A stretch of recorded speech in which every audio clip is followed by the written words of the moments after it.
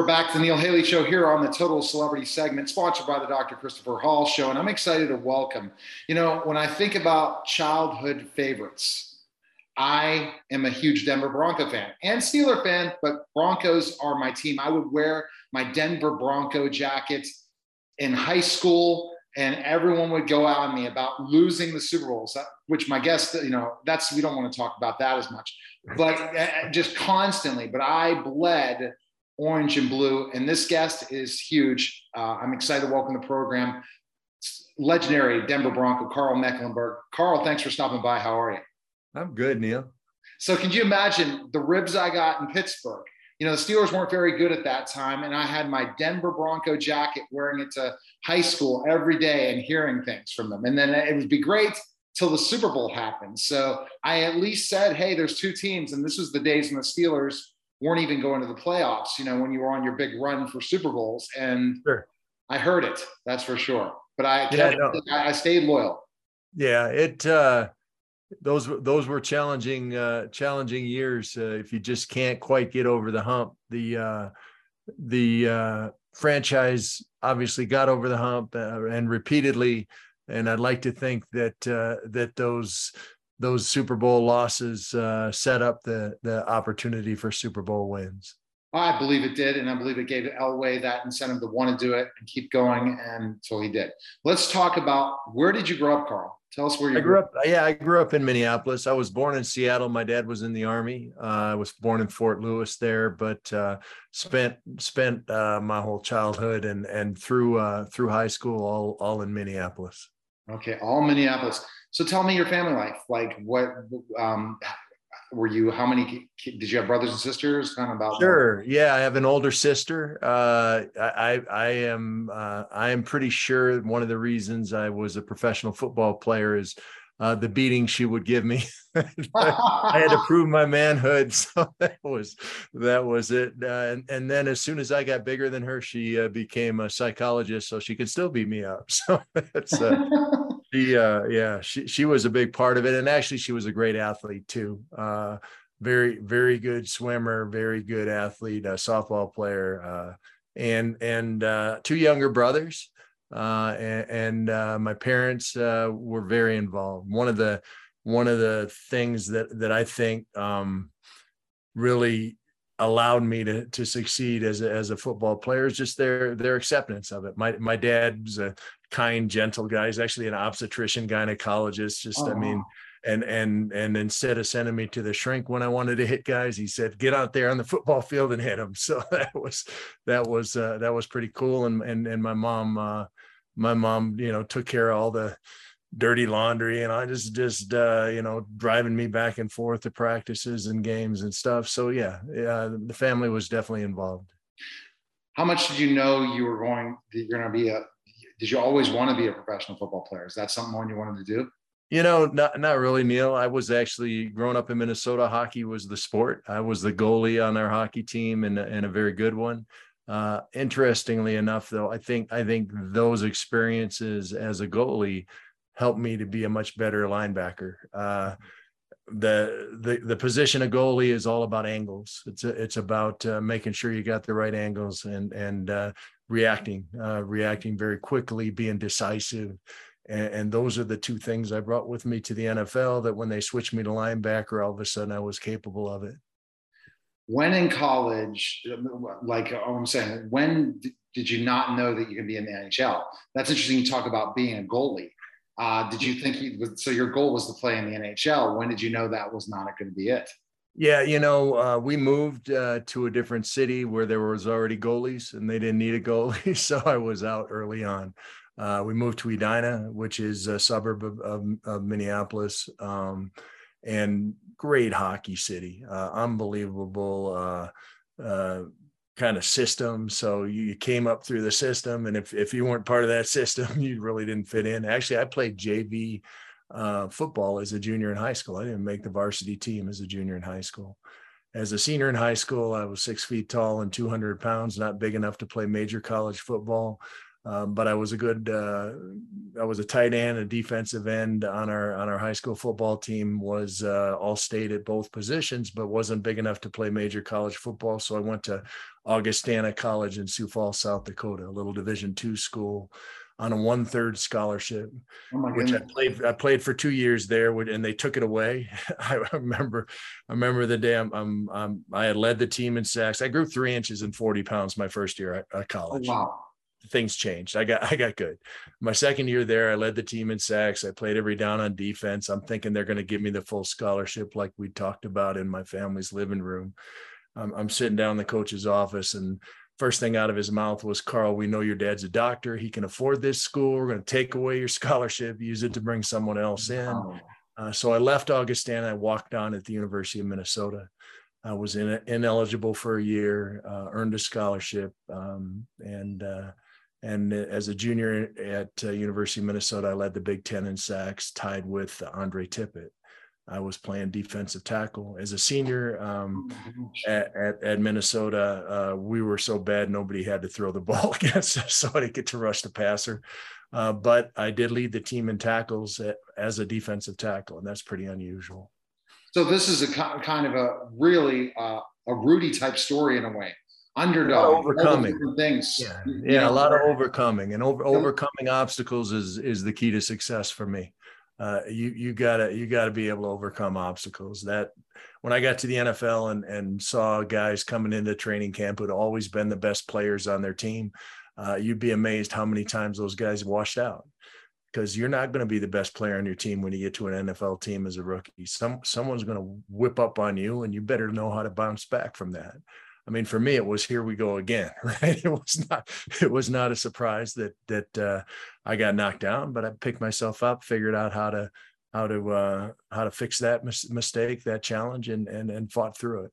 I cannot believe you're telling me that. That's such an amazing thing to think about, specifically that you played Division II, didn't get a full ride, literally grew, because if you were 6'3", you would have been the right numbers, right, to get recruited by a Division I school. It's always about size in certain aspects. Go through it, do really well. They tell you no, and you walk on. So talk about walking on, the story of walking on a team, how that feels, like how you're like, this is kind of like where you're ready for your number to be called, if it's even going to happen, the walk-on process. You have to go out. I mean, at that time, Neil, when you transferred between four-year colleges, you were ineligible to play in games. So you got to sit out for a year. So I was a red shirt for that first year. I got there amazingly at the University of Minnesota at the time. Mike Shanahan was the offensive coordinator. Oh, wow. I didn't. Mike Martz worked in the film room. Tony Dungy was a graduate assistant, and Tony was actually in charge of the walk-ons of the Beaver team, basically the practice guys. So I worked with Tony for that whole year. My job was to be a live blocking dummy. I was supposed to imitate the guy from Iowa or Michigan State or whoever we're playing that week. If I want to eat with a team, I've got to sweep up the weight room or sweep up the locker room. That was part of my job. I was going to be the best football player that ever played the game. That was my desire. That was my passion. I was pushing and pushing and pushing every single day. When I made a decision, it was tied to that. And I really feel like if you understand where you're going, if you have that target, and you make decisions that are steps towards that target, you got a chance to accomplish great things. For me, making the team was the first step, and moving on from there to the NFL. I mean, I was the 310th pick of the draft, Neil. No one expected me to make it in the NFL. So it's the same story and everything. It's basically a story of overcoming adversity, meaning sure. The challenges. Think about you're there, you're the tackling dummy, yet then you end up becoming one of the best in the Big Ten. I mean, how does that happen? Is it a lot, even with work ethic and stuff like that? It was interesting. I talked to Anthony Griggs and how Anthony Griggs' story ended up playing in the NFL. He's from Pittsburgh, and I'm friends with him. And literally, he told me the story. That it's the process. That it's kind of a story like yours, where literally he was. And I didn't think he could play at a Division I school. And the work, was it your work ethic, the time that you spent outside that made you better than everybody else? Because they were expected to be the better one? What would you say? Yeah, I think so. I think the best way I could describe it is a sports mentality. A sports mentality means you are honest and forgiving with yourself. You look at what happened that day, you evaluate what went on, you fix what went wrong, you repeat what went right, and you take a step forward. In the NFL, they film everything. They film every game. They film every practice. Under Mike Shanahan, they even film meetings. So theoretically, you can sit in a meeting watching film of yourself practicing, right? Oh, Everything's on film. Everything's evaluated. And if you grade out 90%, you're an all pro. You're the best of the best. So they evaluate each play on technique and on assignment. So you're making mistakes, right? That's reality. You make mistakes, you do the wrong thing. So the question is, how do you react to that? Are you honest with yourself? Do you blame other people? You say, oh, that coach didn't tell me, or defensive end should have done this, or exactly. or do you say, okay, I can fix that. How do I set some goals? How do I fix that this week? And next week, I won't make that mistake. I'll probably make other mistakes. I know I will, but then I got to work on those and fix those. So that sports mentality, I think, is really what allowed me to continue to grow and get better and better and better in football. I think the other thing was I'm very decisive. Right. I found out early on in my NFL career that if I took the first step in the right direction before anybody else did, all the angles would change in my favor. Right, the tight end couldn't pin me in, the guard couldn't cut me off, the fullback couldn't keep me from getting to the line. Everything changed. And that's not just true in football. That's true in relationships. That's true in business. That's a fact. If you're prepared, you go into a situation understanding what may happen, having already thought about it, and then when those opportunities arise, you react properly and you take that chance and be decisive. Everything changes. So for me, those were the two things, I guess, more than anything. And I add a third thing. I was a teammate. I would do whatever we could to win, whether it was sweeping the locker room or whether it was, playing special teams or making the switch when they switched me from defensive end to linebacker, and whatever would help the team. So for me, that I think allowed that reputation and that approach to it allowed me to have a long career.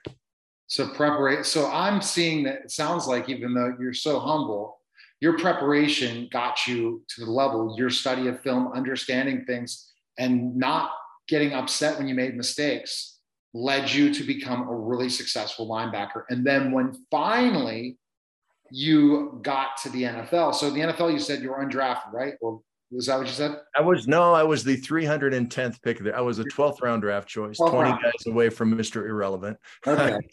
I would have been better off financially if I'd have been a free agent, truthfully, because the Broncos owned my rights and I got the base salary. I mean, that was it. So I went in, I was drafted as a nose guard, ended up tearing a ligament in my elbow during training camp, and you can't play nose guard if you can't lock both arms out. So they moved me to defensive end. I played defensive end for 2 years, special teams, and coaches came to me before my third year and said, "Carl, we got a need at linebacker, and we've watched you play. We think you can play linebacker." Never done it in my life. It's a very different job, but if the team needed me to do that, I was going to do that. Switched to linebacker, didn't even start until the 10th game of that year. Made the Pro Bowl as an all-pro linebacker that year. I was a linebacker, and no coach had ever seen that in me, but that to me was an amazing example of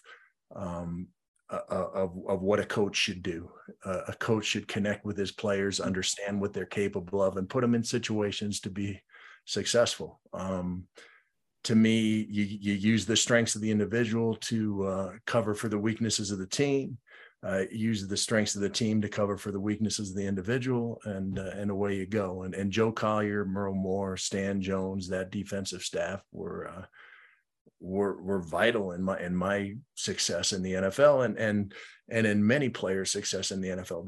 They would put players in situations and try things that no other coaches would try.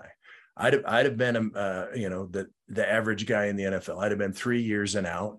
if they'd have left me at defensive tackle or nose guard. I wasn't big enough to play those positions every down. Now I could play those positions, but I couldn't take a full season of pounding at those positions. So linebacker, what made you a better linebacker than the other positions you played in football? Getting in. Well, I think having the opportunity to play linebacker, especially inside linebacker, was such a blessing because I could control things from where I was at. I understood the blocking patterns. I played defensive tackle before, so I'm lined up on the guard. So I understood the blocking patterns, but now I was free to the ball more often than not. We got defensive linemen eating up the blockers. I can take the angles that I learned as a goalie and make the play, at the line of scrimmage or behind the line of scrimmage. And it was just the right spot for me. That decisiveness piece is huge at linebacker. If you can take the first step, you got it licked at linebacker. I run a 4.9 40. I'm not fast enough to play in the NFL, but that first step is the difference. If I had to run 40 yards, we were in big trouble anyway, right? But that first step allowed me to make all kinds of plays. And what would you say having the right coaches around you with the Broncos for your success of being 6-time Pro Bowler, right? Is that correct? Yeah. Huge. It got to the point under Joe Collier that they were putting me where they thought the ball was going to go at the point of attack. So I played all 7 defensive front positions. There were games I played all 7 in one game. They'd move me where they thought the ball was going to be. They'd move me when they thought there was a mismatch with an offensive lineman. If they had a tendency to run to the right side all the time, I'd be on the right side. If they had a tendency to run to the strong side all the time, I'd be on the strong side. And there's no place you'd rather be as a defensive player than at the point of attack. So, my versatility and their ability and their vision of saying, you know what, we can make it really challenging for the offenses to prepare for us by moving somebody around. You look at what happens now when there's say an obvious offensive passing situation. Mm-hmm. So then the defense substitutes a bunch of guys, and that makes the offense know exactly what kind of defense they're going to be in, right? Because they're substituting. Now I could play outside linebacker. I could play inside linebacker. I could be the defensive end in a pass rush. And I was in our nickel defense my whole career. I was a right defensive end. So they didn't know what defense we were going to be in ultimately. So they couldn't judge what play to call based on what defense we were in because of the foresight of Joe Collier and that defensive team and their ability to say, let's try this. Let's see how this works. Obviously, I was a beneficiary of that. Exactly. And your teammates, I'm sure you have a lot of good friends that you developed being a Bronco, right? Sure do. Lots of guys that went through it with me. Dennis Smith, our strong safety at the time, great player, a guy that Joe trusted to cover slot receivers man to man. An unbelievable athlete. A guy that was in charge of the back 4. I was in charge of the front 7, and a great man, a guy that I'm still got a great relationship with. Jim Ryan, Greg Cragen, Simon Fletcher. The list goes on and on and on. Guys that I'm close to, guys that allowed me to play the way I was able to play. One of the challenges with moving a player around is that everybody has to know 2 positions. We had to have a smart team with guys that were able to make those adjustments and move around based on what Joe was trying to do with me. So a bunch of bright guys that loved the game of football and won a bunch of games. That's tremendous. How was it watching John Elway play? I know you're on the sidelines when you're seeing John. Sure. Yeah. John was amazing. Dan Reeves was our coach for 9 of the 12 years I played. And Dan was an old, 3 yards in a cloud of dust kind of guy. If Tom Landry didn't do it, we didn't do it. Right. And so he had some shackles on John until it was 2 minutes, right? 2 minutes, John's calling the plays on the field. it was away we go. As a defensive player, you can take chances that other teams couldn't take. even if you got behind a little bit, if it was close at the end of the game, we were going to win that game. Exactly. It was unbelievable that way. And obviously the whole offense had to, you know, buy in and be a part of that. But John was tremendous, especially in the 2-minute drill, especially when he's scrambling around. Was a great player and a great teammate in many ways. Absolutely. All right. So let's talk about your greatest moments with the Denver Broncos. What would you say they were? Well, since you're a Pittsburgh fan, I had a 4-sack game against Pittsburgh. Actually, this here, that's defensive player of the week in the NFL for that game against Pittsburgh. Yeah. Who was the quarterback? Who was the quarterback of Pittsburgh? Would you remember? I don't remember. Let's see. It's December 1st, 1985. So was it in Denver or was it in Pittsburgh where you were? It was in Pittsburgh. Yeah. 85. Oh, I'm gonna think it could have been Cliff Stout, maybe. Yeah, it could have been. Yeah, he wasn't very mobile. Or Bubby Brister. Or yeah, it may have been Bubby. I don't know. He was the guy holding the ball. I tackled him. That's it, exactly. So awesome. And the Super Bowls, again, were the biggest adversity. Again, your career, just lose. It's just tough, right? It really was. You know, there were different reasons we lost each one of them. And you know, it was challenging. You go into that situation. A lot of what we did defensively for the first two was based on deception. Right. You know, we were moving me all around, doing all that stuff. And when you had 1 week to prepare for that, it's one thing. But when you have 2 weeks to prepare for that, apparently they figured us out.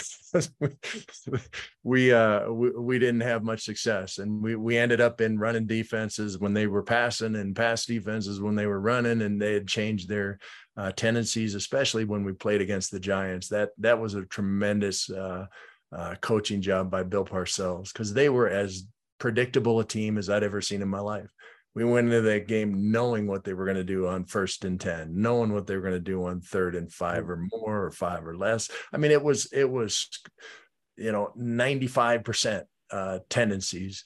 And we get into that game, and Bill Parcells turned it upside down. They got all the way to the Super Bowl doing it one way, and they got in that game and they said, no, Denver's going to overplay our tendencies and we'll take advantage of that. And they did.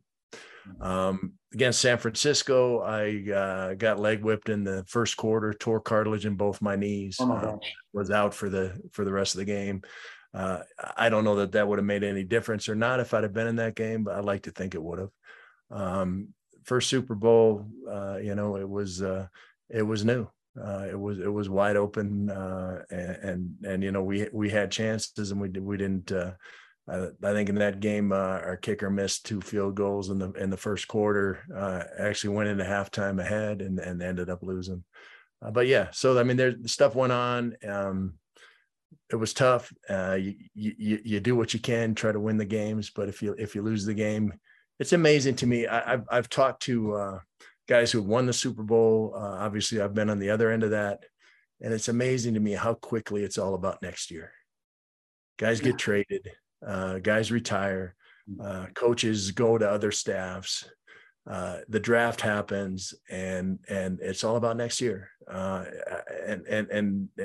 I think that when you win the thing, it's a big letdown. It's like all of a sudden, wait a second, we're the champions. Wait a second, it's all about us. But all of a sudden, no, it's about the next season. And when you lose the thing, you're very happy. It's all about the next season because you're ready to go play.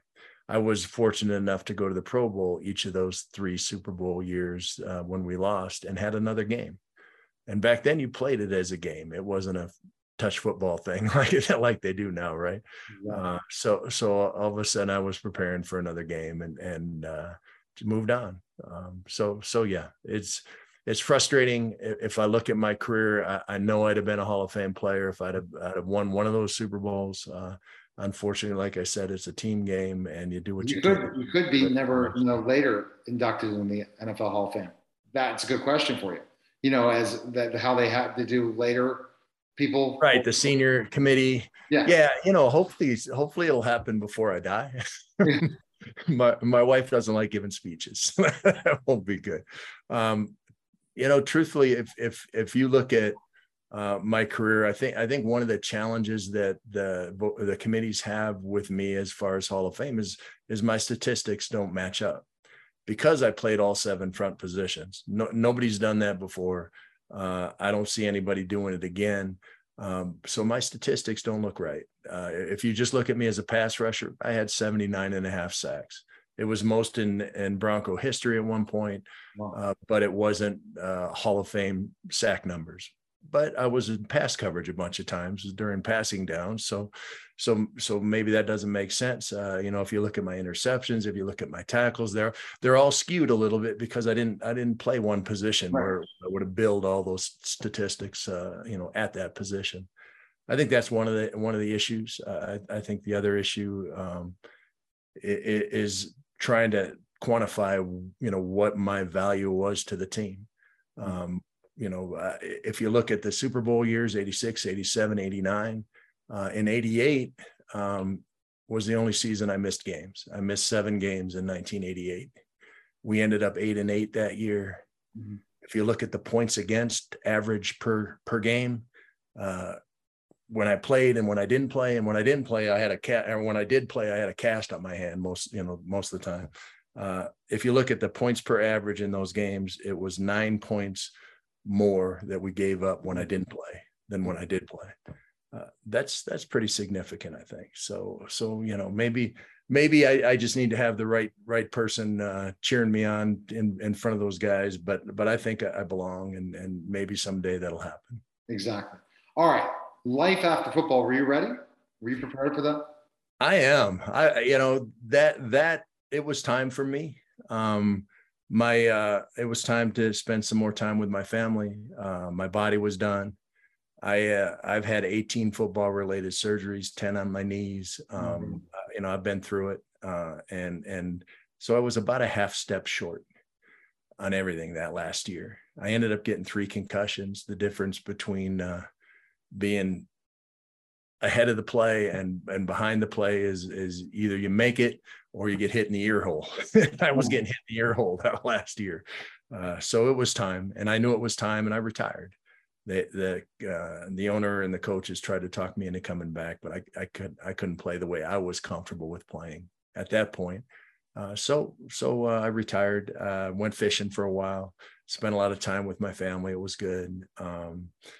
Now I'm a professional speaker. For the last 16 years, I've been giving keynote speeches, comparing, the knowledge I got out of football with what's going on in the business world, what's going on in people's lives, and making a difference that way. And I love it. The pattern of it is so much like football. I prepare depending on, who I'm speaking for. I perform at a high level for a short period of time. I evaluate what went on. I fix whatever was wrong. I repeat whatever was right, and I get ready for the next one. I mean, it's football, except I don't hurt, right? So it's perfect. So what do you see in the professional speaking career gig, how it's changed? With COVID, then after COVID, oh, yeah.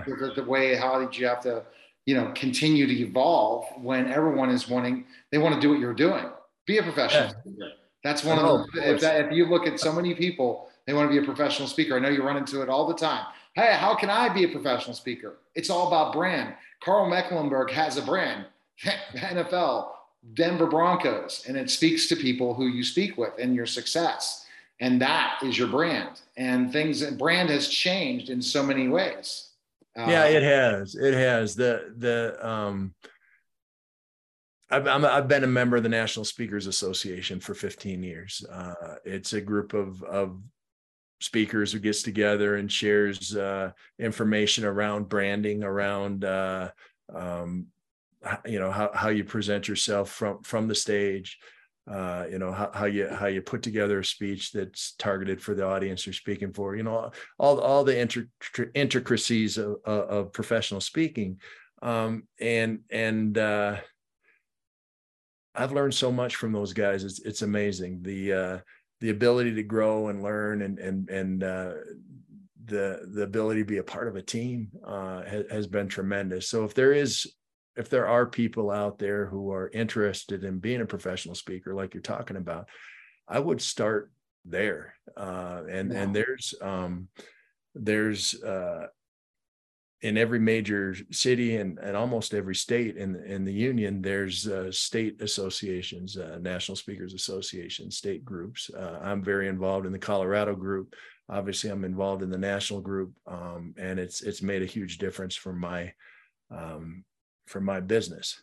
That being said, what's taught there over and over and over again is niche yourself real tight, and you choose what industry you're gonna work in, Right. and you develop your name recognition within that industry, and then you expand from there to if you want to have a wider audience. Now, I already have name recognition, Right. so I'm kind of going at it a different way. I've already got the name recognition, so how do I narrow that down to this is a professional who does a great job? So I kind of go backwards. And do you see the relevancy of you where people are football related fans and how that relates, especially the years you've been speaking? Because names and brands change throughout. How do you keep Carl Mecklenburg relevant years after years after years to keep your professional speaking career going? Because everyone's coming out of the woodwork with different things and different stories, and your stories are amazing, all these different things, but people change and they might have not seen you play. Right. So that's for sure. I got to show a highlight video before I speak just to develop that relevancy.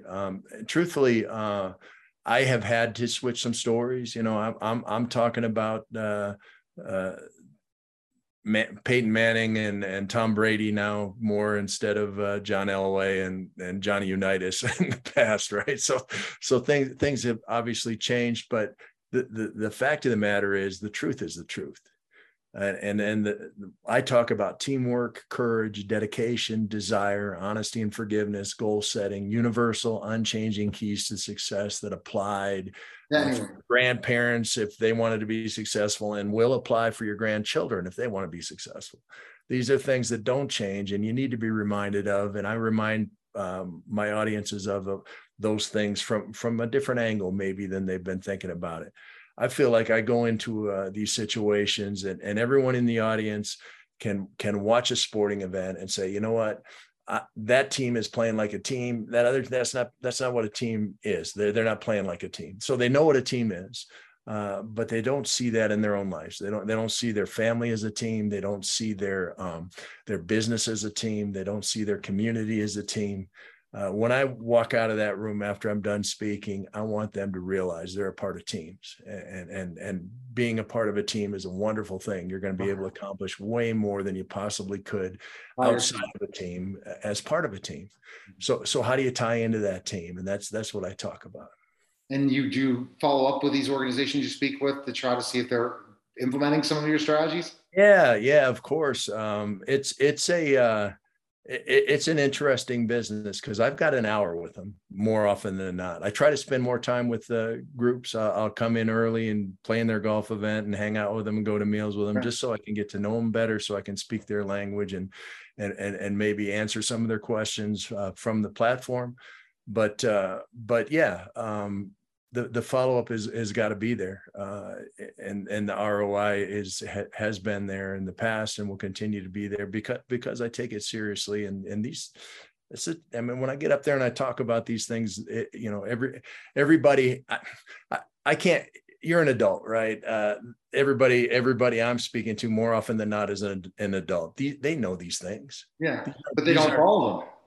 These aren't surprises to them, but I've got to remind them of the value there and how it's going to make a difference in their life. So that's my job.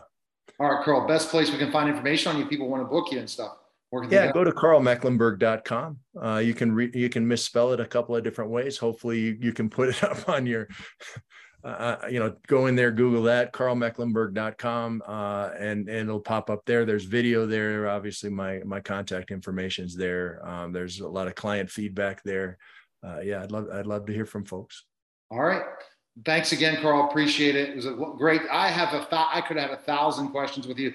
Definitely have to have you back on again. And I'd like to talk about more the speaking thing, because I have an idea for you if you've not thought about it. The way to expand your business, teach other people to speak, because you really, that is becoming a gigantic business. You have the brand name. Never know later when you don't want to travel as much, there's so much more to do. So something to think about. I appreciate it, Neil. All right, you're listening. All right, you're welcome. You're listening and watching the Neil Haley Show. And we'll be back in just a moment. We're back to the Neil Haley Show here on the Caregiver Dave Celebrity segment. I'm excited to welcome to the program Caregiver Dave Nassaney. Dave, how are you? What's going on, man? Oh man, book launch. Our movie's going to be screening in film festivals in September. Really excited. All right, and so I'm excited to welcome the program actor, director, and producer Andrew Burton. He's going to talk about All the Lord's Men and more. Andrew, thanks for stopping. How are you, man? I'm pretty good, Neil. How are you? Good, good, good. So first question for you. Did you always want to be an actor, a director, and producer growing up? And where did you grow up? Yeah. So I grew up in Portland, Oregon. I think the first thing I kind of wanted to do was probably write. I wrote, novels, a lot of screenplays. And then I kind of got into acting in college. I did like a lot of off-Broadway kind of stuff, some acting classes. And, the directing thing, that just kind of happened as soon as I left school. And I kind of started making my first short films and just kind of got the hang of it by doing it. And then I was making features, a couple years later. So yes, I think I've always been into the arts, writing, acting, directing. Are they all supposed to go together in one package? I think so, at least in my case. I do like doing all of them. And I think it's kind of cool to kind of be able to package a story, that specifically, because I think, as a certain person who does a few different crafts, I think you can craft things a little bit more precisely. Maybe you can, tell stories a little bit differently than if you had to explain what this in a screenplay means to a director you bring in. So I think having that type of, I guess, vertically integrated control as one person is kind of something I actually like. Yeah. Andrew, I mean, compared to us old guys, you look so young. How old are you? And how did you achieve all of this stuff so soon? I mean, 20, 30 years ago in Hollywood, guys your age would never be in the position you're in. Well, I mean, I think I'm 27. I think Orson Welles. Oh, yeah, he's old. I think Orson Welles is quite a bit by the time he was my age. I don't know the exact ages. He's the exception, though. He's the exception. Okay. I think in my case, it's just been kind of like running directly into the fire. Not that there's ever been a fire, but it's been about doing things. I pretty much spend all my time working. So it's been all since I got to LA right after school. It's just been about, finding people to collaborate with, people who want to work on these films with me, kind of figuring out the whole business side of things, which I think is obviously everything, because, these things just live in drawers if you don't like have some type of brain to do things with them. So yeah, it's just been doing it and running and doing it more, and I'm still doing it, so it's just doing it. Yeah. See, Neil, he said the magic word, work ethic. That's what it is. Guys your age don't have that work ethic. Where'd you get it from? Okay. I don't know. I've always had a work ethic. You're born that way, huh? Growing up in Portland, did it have to, because of the mindset, have that work ethic in survival, or what would you say? I don't know if it was so I think the first kind of thing that occupied a lot of my life was ski racing.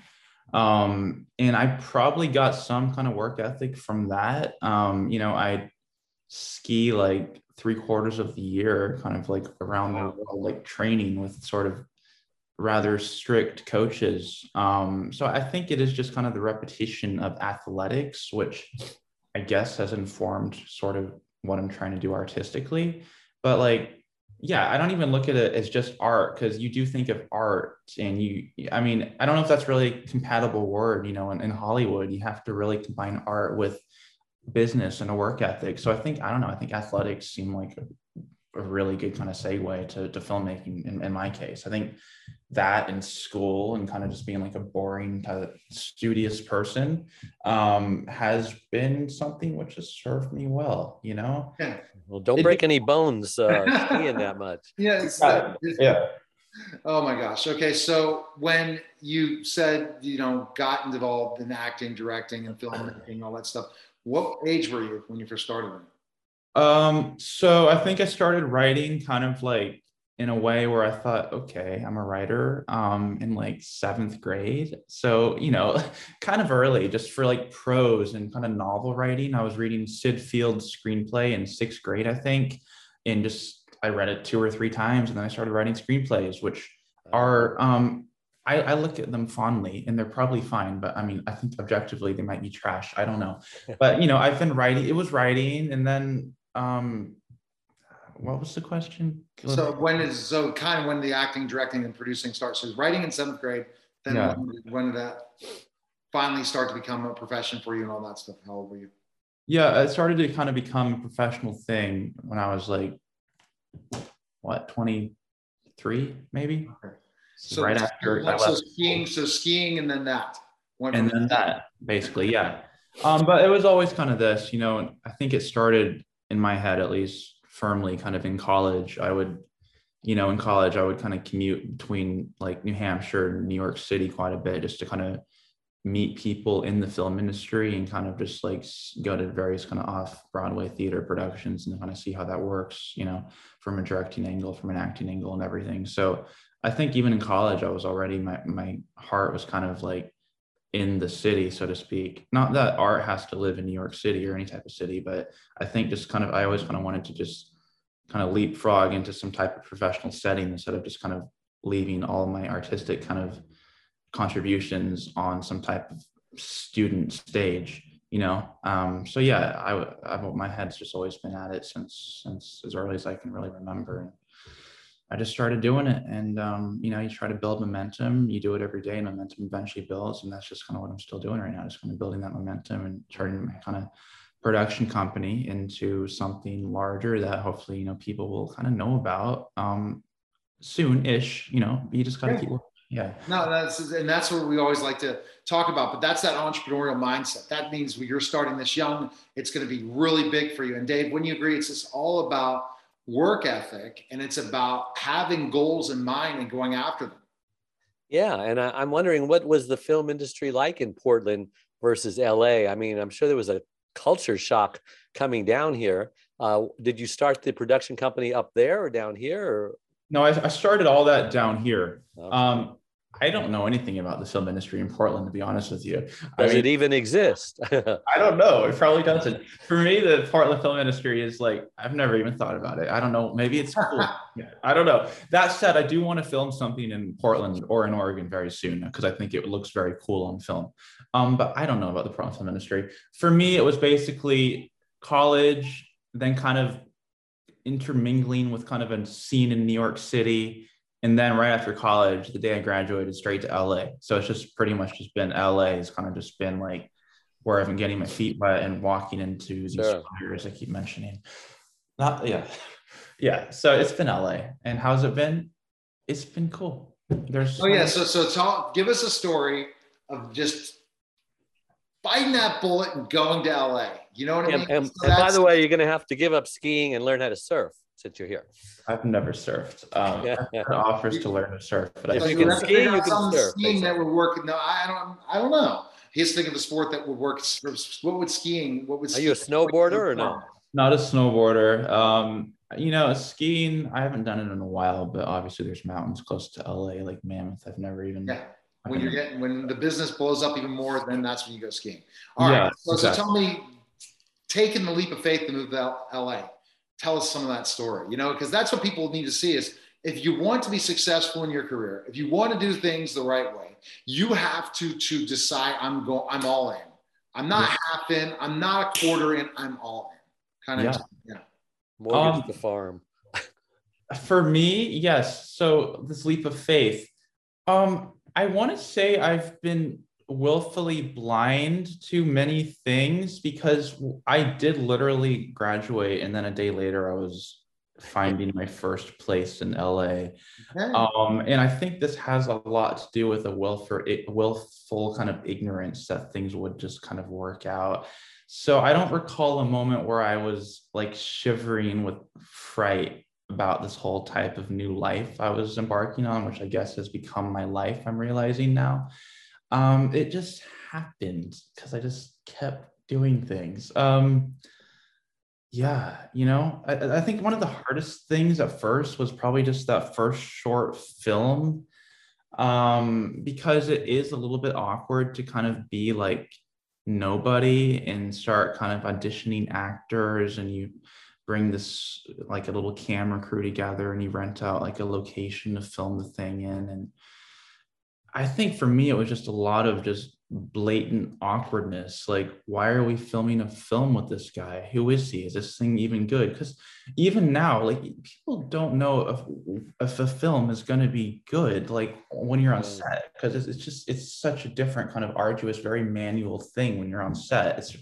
It's even like the big directors. I think it's hard because if you have like no kind of body of work out there, which is me right now, that people kind of can reference, they really don't assume the best when they're on set with you. They think that, you know, you're a great guy, this is fun, hopefully, but they don't think this is going to turn into anything. And so that's just awkward, just trying to keep that kind of enthusiasm on a set with people who really are with you, kind of just flying blind into not only careers, hopefully, but also what the story even could be. So it's a lot of just kind of embracing awkwardness, which I've always been fine with, just because I think I've always just felt awkward in a very kind of just awkward way. You know what I'm saying? So it's just been being okay with feeling weird and awkward, because filmmaking is weird and awkward, especially at first. Sure. It seems like everybody's making a film these days. I mean, they're making a film about my life, so go figure. What was your first short about? My first short was called Exchange Students. It was filmed at Pacific Palisades High School here in LA.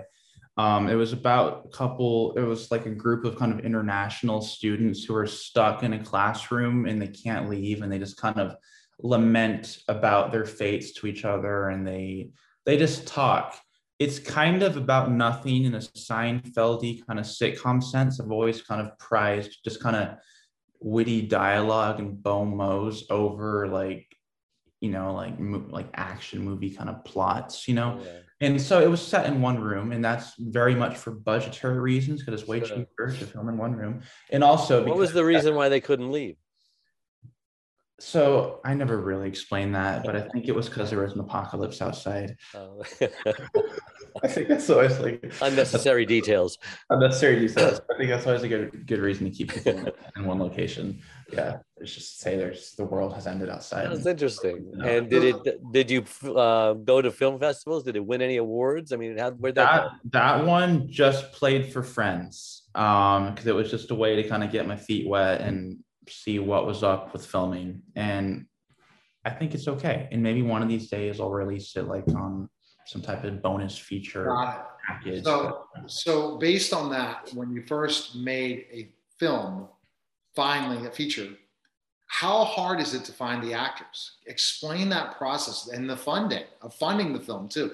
There's two different things. People now can be independent film maker and act and not have to go audition other places if they can find the right investors, find the right actors, and have a successful film. That's the change in this business than maybe 20 years ago, right? Yeah, I think it's way easier these days to take control of the career that you want. Finding actors is almost, well, I'm going to say it's almost easy, because there are so many talented actors in the world, and not just LA, but, you know, last year I filmed 4 feature films. You know, I filmed all over the world. I filmed in Miami, Texas, New York, LA, and Germany. This was all kind of during COVID. So, you know, we had a lot of other challenges to deal with. Everyone stayed healthy and safe, luckily. But what I found kind of making that was that there's like really cool people all over the world. And it's like almost disturbingly mind-boggling that all these good actors are out there just kind of ready to work on these films. And they're cool people who can do amazing things with, you know, line delivery and look cool on screen, all these things, and they're everywhere. So for me, yeah, finding actors has been just a fun thing to do, see what's out there, see what different cultures offer, what these different countries kind of film industries even look like. Like I've been trying to kind of be international as much as I can at my small scale from day one. You know, I loved filming in Germany. That was cool. Filming with like Europeans, and I plan to do it again. So yeah, I mean, I just think there's like a ton of opportunity out there for a lot of people who want to be involved with things. And then just kind of finding investors. I mean, you have to get out there and just meet people and hope you just Yeah, that investor discussion, Dave, you're interested in that. You might make another film. How's that investor process work? How do you get people that want to invest in your film? You just have to build a relation with someone who likes art, likes filmmaking, and present yourself as not a doofus, because nobody wants to invest in doofuses. I mean, it's like I think talking to investors is not rocket science. These are just people who are generally cool people who want to see something cool on screen that they can point to and say, I helped get that made. So all you really want to do is just like kind of sell the visual of the film to them. Just be yourself with them, because again, everyone is just a person in this world. And I mean, it's just you just got to get out there. It's a numbers thing. How the heck do you find them? That's the question that so many filmmakers you work with them, Neil. My filmmaker, he's working. He has other jobs. He does great work, and people. You meet people. This guy knows that guy, and you say, "Hey, I'm working on a project." "Oh, really? What's it about?" "Oh, hey, send me a rough clip." It's just kind of a conversation. It's who you know. It's a conversation, who you know, meet more people thing. I mean, just leveraging. And everything comes together. Boom. Any connections you might have from school or any other type of work you do. If it's good, there's a lot of people on this planet. There's investors all over the country, all over the world. I mean, so that's there are people right now listening, Dave, that has that question. There are filmmakers right now that will tune in because they'll see the Neil Haley Show and all the different things and say, and either YouTube channel or decide to listen to it on the radio and say, I need that tip, or a podcast and say, I need that tip, because really, where do you find them? It's just networking. But then it needs to be good work too, Neil. You need to be able to take honest criticism. Of course you think it's great because you're prejudiced, but ask other people, hey, be honest with me, because nobody wants to tell you your film sucks, Good story. And as a production company, you go out and find those investors and network with other production people and all that. So here's my question. Let's talk about your film now, Andrew. Talk about your film. Let's talk about how that came being, and you're acting in it too, right? Yeah. So it's called All the Lord's Men. It's a comedy film set in Los Angeles, California. It centers around two detectives, Jimmy, who I play, and Jerry, played by Noel Mirabal, a really good actor from Miami. They're kind of bozo detectives living in this cult trying to solve a murder. An Inspector Clouseau kind of a. It's more kind of Miami Vice. Love it. Miami Vice, big fan of, yeah. Oh, I love Miami Vice. Yeah. Okay, so that's funny. A millennial likes Miami Vice. What? I don't know. How the hell's that? It's cool looking. The music is amazing. I think. Oh, it's phenomenal. The Michael Mann touch is. Oh my God! It's a great show. I dressed up. So you want to know my age? I dressed up in the Miami Vice deal. Okay, I had Don Johnson shirt. I had the slacks. I wore everything Miami Vice when it was popular. The ladies loved me when I was that age wearing that. I was in 7th or 8th grade wearing the Miami Vice style stuff. So wow. Yeah. I'm 49, so just to go, so. But okay. No, it's interesting to hear that millennials are watching shows like that. Dave, were you a Miami Vice fan? Yeah, who wasn't? It's cool. It looks cool. Michael Mann has a touch that makes things look cool. It's not even full of substance. It doesn't need to be. It just looks cool. I even like his movie adaptation of Miami Vice, which a lot of people hate. So yeah, when I was writing this movie, I did have Miami Vice just playing on loop on my television. And that was pretty much what I was channeling. Just 1980s type of music and cop things. And then I wrote this thing, and I said the plot a second ago, but this is what I would call a deliberately plotless art film, which one would think would diminish a potential audience, but I don't think that needs to be the case, because there's really good music by a composer duo called Room 8. There's really good performances, and it's full of comedy, like Seinfeld is. Seinfeld is a show that you watch without caring about the plot because you love the characters and you love the dialogue. So that's what I was trying to do with this movie. And it's just kind of these guys trying to figure out this kind of murder, which doesn't matter. And they just kind of talk about their lives, and they meet these people. There's a guy living in a cult. He's trying to write the new Bible. guy named Larry, played by Bill Castro Giovanni. He has a wife he doesn't like. Half an hour later in the movie, after meeting him and his wife, we see him having like intimate relations with the man who leads the cult, Dr. Busner, played by Matt Fling. So it's just a strange little movie. It's kind of like Inherent Vice by Paul Thomas Anderson, or maybe a little bit of David Lynch is in there, you know, though I think that might be too easy a comparison. A little bit of Michael Mann, just because a lot of the use of the music. I love your ability and your thought process at 27 to be able to do this and have your production company.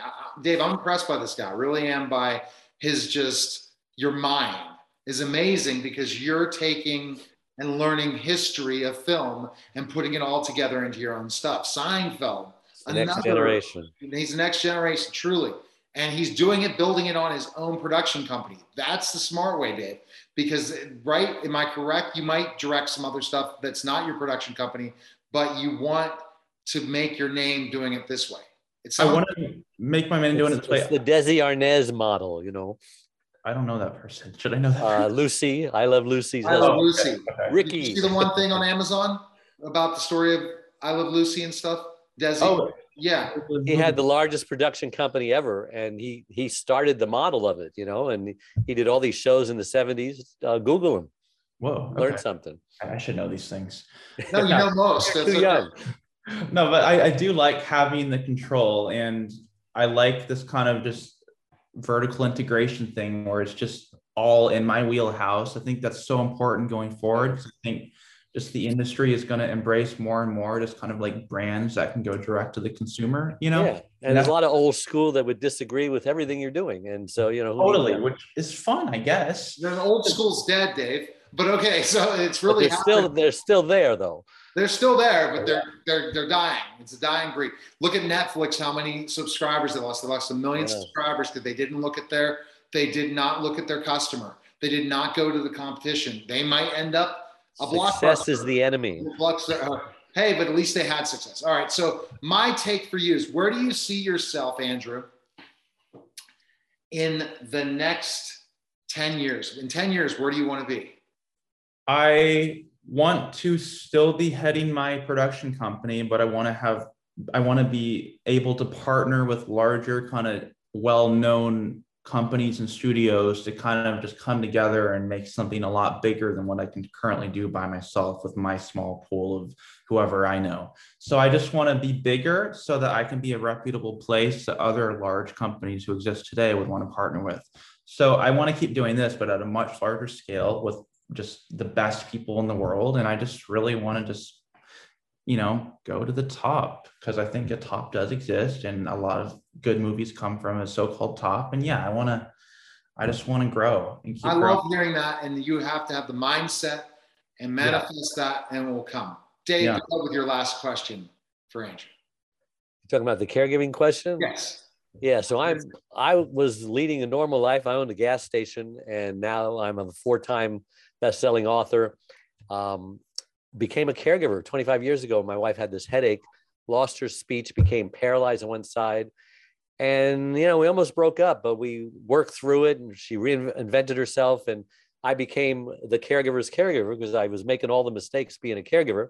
And by the way, everyone is eventually going to become a caregiver. And just like me, you better learn how to do it, or you're just going to be scratching your head saying, oh, you know. So I wrote this book about how to caregive. And I've been on 53 TV shows. I've been speaking all over the country. My question to you, Andrew, I know you're young, but has caregiving touched your young life yet? Grandparents, parents? Yeah. Innocent. No. That would be a no. Oh man, yeah. Have you ever run into anything that you've had to care for somebody? That's another good question. How old are your grandparents? They're 70s. Yeah, still doing well. Still doing well. Yeah, everyone's doing well. Yeah, you know, I think just everyone's trying to stay healthy and be happy. Caregiving, I think it's important. That's my contribution here. That's fine with that. And go to caregiverdave.com if you know of somebody that Dave has a tremendous mission to help caregivers, because again, most of them get burned out and some die, as David said, 30% of them. That's what the film is all about that they're making about me, is the celebrity caregiver, because I'm going all over the world just talking about caregiving. And so we'll see what happens. All right. And so the best place to find you now, Andrew, and the up and coming filmmaker to the next level. I see your mindset. You're going to do it and where can we watch the film, first of all? And then